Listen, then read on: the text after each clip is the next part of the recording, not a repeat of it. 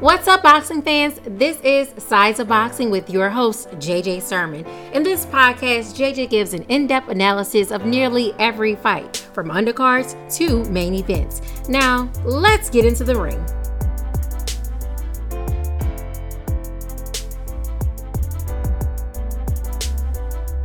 What's up? So in this episode of Sides of Boxing, I'm going to talk about some more important fights that happened this past weekend. If you haven't heard the Tyson Fury podcast episode, it's the previous one behind this one, so go listen to it, and it gives you all the details about what went down in that fight. But on this episode, I'm going to talk about Devin Haney, Michael Hunter, Raymond Ford, as well as Jaime Munguia, because they all fought this weekend, and they had some interesting and fun fights, so let's get into it. Alright, so the first fight that I want to talk about is the Raymond Ford versus Rafael Castillo. Raymond Ford came into this fight 3-0. He only had one KO, and he's in the super bantamweight division, and he was fighting Rafael Castillo, who was 1-3, and he had 0 KOs at the time. And it was just a fight that Raymond Ford just had to put under his belt to build his resume to get better fights in the future. And that's exactly what he did. Raymond Ford did a fantastic job of using his jab, moving around, being lateral, not staying in one spot at the same time. He actually did a lot of great things that I felt that he needed to do with regards to a fighter like Rafael Castillo, because Castillo is the type of fighter who's going to come forward, who's going to talk trash, who's going to try to get in your head to beat you mentally so that he can win physically when it comes to the fight. So Raymond Ford did exactly what he was supposed to do. He actually talked trash back. It was very entertaining with them. It was only 4 rounds, but it was really, really good. Very, a lot of punches were thrown, a lot of good movement. They were definitely jawing back and forth and calling each other out, saying who could punch the hardest and things of that nature. And it was just very fun to watch. And Raymond Ford ended up winning this fight. He improves to 4-0, and he's now going to just continue to just keep improving, just keep winning, stay consistent. I know he sparred with Shakur Stevenson in the past. As long as he just keeps getting around great people, keep getting around great competitors who's going to push him, he's going to constantly get better, and his time is going to come, because there are a lot of good fighters in the super bantamweight division, and I would like to see him fight them. Now I want to get into the next fight, which is with Michael Hunter versus Sergey Kuzmin. This fight was very, the best way I can say this fight was it was very fun to watch, but also it was very intriguing, I would say, because Michael Hunter came into this fight 17-1 with 12 KOs. His only losses with Alexander Usyk, and he is in the heavyweight division. And Sergey Kuzmin came into this fight 15-0 with 11 KOs, so he had the punching power.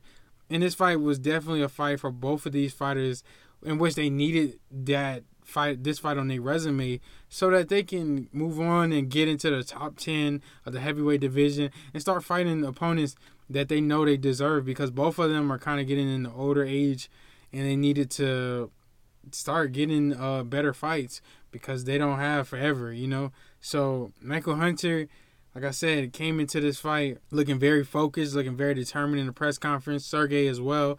They both looked like they was ready, man, and they had a lot to lose if one of them lost. And the way that this fight started off, rounds 1 through 4, Michael Hunter came into this fight doing very good. He moved exceptionally well. He used his jab effectively, and he's an orthodox, so he moved his jab and just kept throwing that left hand very smooth. And he was hitting upstairs and downstairs to the body.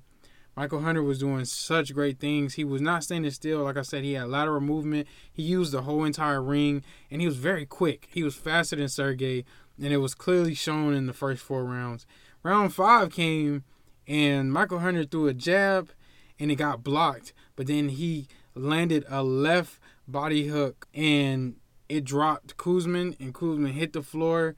And I was just like, oh, because it was just so shocking. It was so surprising because Michael Hunter was winning, but at the same time, it didn't look like it was going to be enough to knock him out. In my opinion, at that time, it was just looking like he was just taking a lot of punishment, but I didn't see it coming.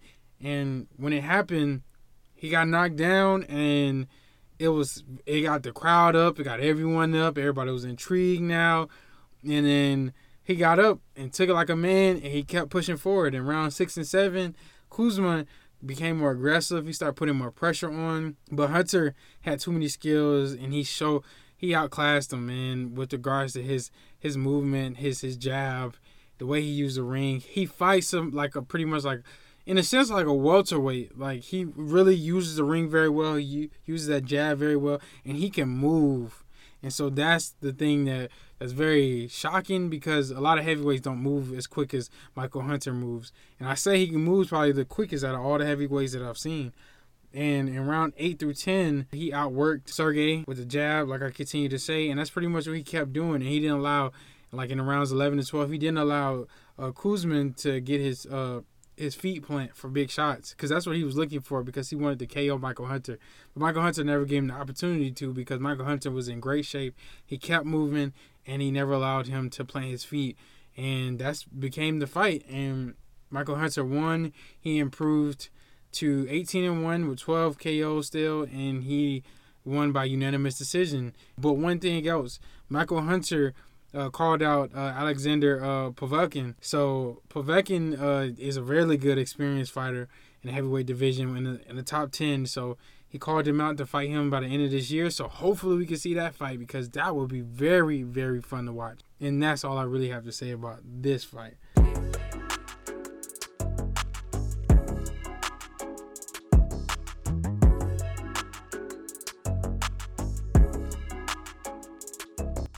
The next fight that I want to talk about was the Zaire Abdullayev versus Devin Haney fight. This fight was very good. Devin Haney showcased his skills and proved that he should get a title shot against Vasyl Lomachenko. Going into this fight, Devin Haney was 22-0 with 14 KOs, and Zaire was 11-0 with 7 KOs. Both was undefeated. Both had a lot on the line, because this was a title eliminator for the WBC lightweight title.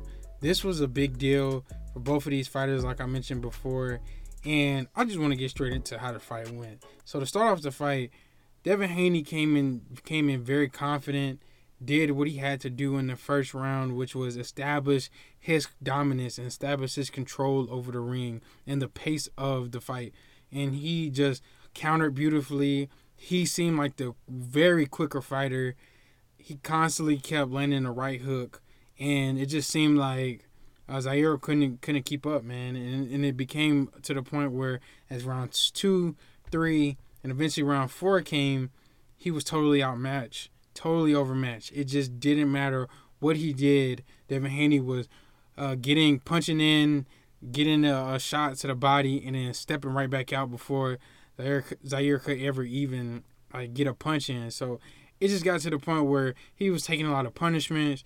When round 4 came, he potentially suffered a fractured cheekbone, and they just called it a RTD, which stands for the referee technical decision. And that really just means that the corner retired, and pretty much like they just gave a corner stoppage. So the corner just said no more.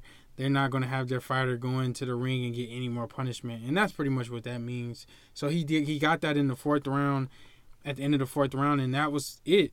Devin Haney dominated, made it look easy, and now he's a mandatory for Vasyl Lomachenko's WBC lightweight title.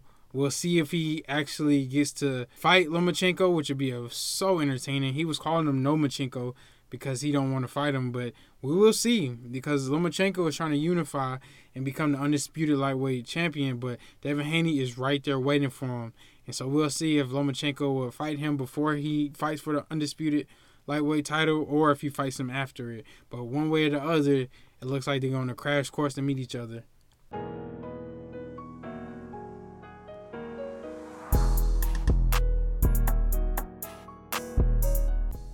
Lastly, I want to talk about this last fight, which was Jaime Munguia versus Patrick Catoli. This fight was a fight that went under the radar this weekend, but it meant something with regards to what's going to happen in the future of boxing in the light middleweight division as well as in the middleweight division. So Jaime Munguia is 33-0. He came in with 26 KOs. Patrick Catoli was 40-3 with 30 KOs. So this fight seemed interesting, it seemed entertaining. Jaime Munguia is coming off a win against Dennis Hogan, which was considered very controversial. People thought that Dennis Hogan easily won that fight, but nonetheless, they gave it to Jaime Munguia, and he continues to be undefeated. But now, let's talk about the present and what happened this past weekend. And what happened was, in this fight, for the first 2 rounds, Ottoli was in this fight by laterally moving around the ring and jabbing. But once round 3 started, Munguia overpowered Ottoli and dropped him twice in that round. And I was like, ooh-wee. I was like, Ottoli looked like he don't even need to be here.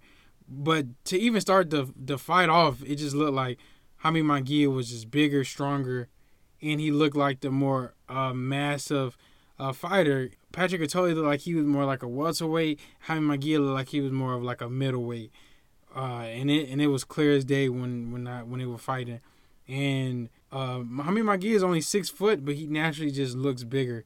And when round 3 came and he got them 2 knockdowns, I was like, oh, this is about to be an easy night. An easy night. And then when round 4 came, he made it through round 3, surprisingly. But round 4 came, then he dropped him again. It was like a body shot, but then he just backed up and he just took a knee. And that was pretty much it. The corner just said no more. They done. Another corner saying that they are not going to allow their fighters to take any more punishment. And they stopped it because of it was a mismatch. And Jaime Munguia improved to 34-0. You know what I'm saying? 27 KOs. And it just seemed like it was just an uneven match. Now, what I want to say about what happens next is that Jaime Munguia is too big or very big for 154.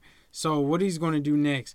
And they asked him that if he's going to move to middleweight, which I believe he should just go ahead and move up to middleweight because he's not fighting anybody at 154. And they are going through their things like with Julian Williams and Jermell Charlo and Tony Harrison. They're fighting their way, but that 154 pound, it don't seem like Jaime Munguia is going to fight any of them. He might as well move up to 160 and fight some of the bigger guys. He has a lot of competition he can face up there. He has Jermall Charlo. He has Demetrius Andre. He has Canelo still. GGG. Daniel Jacobs can still fight there. So he has so much more better competition there.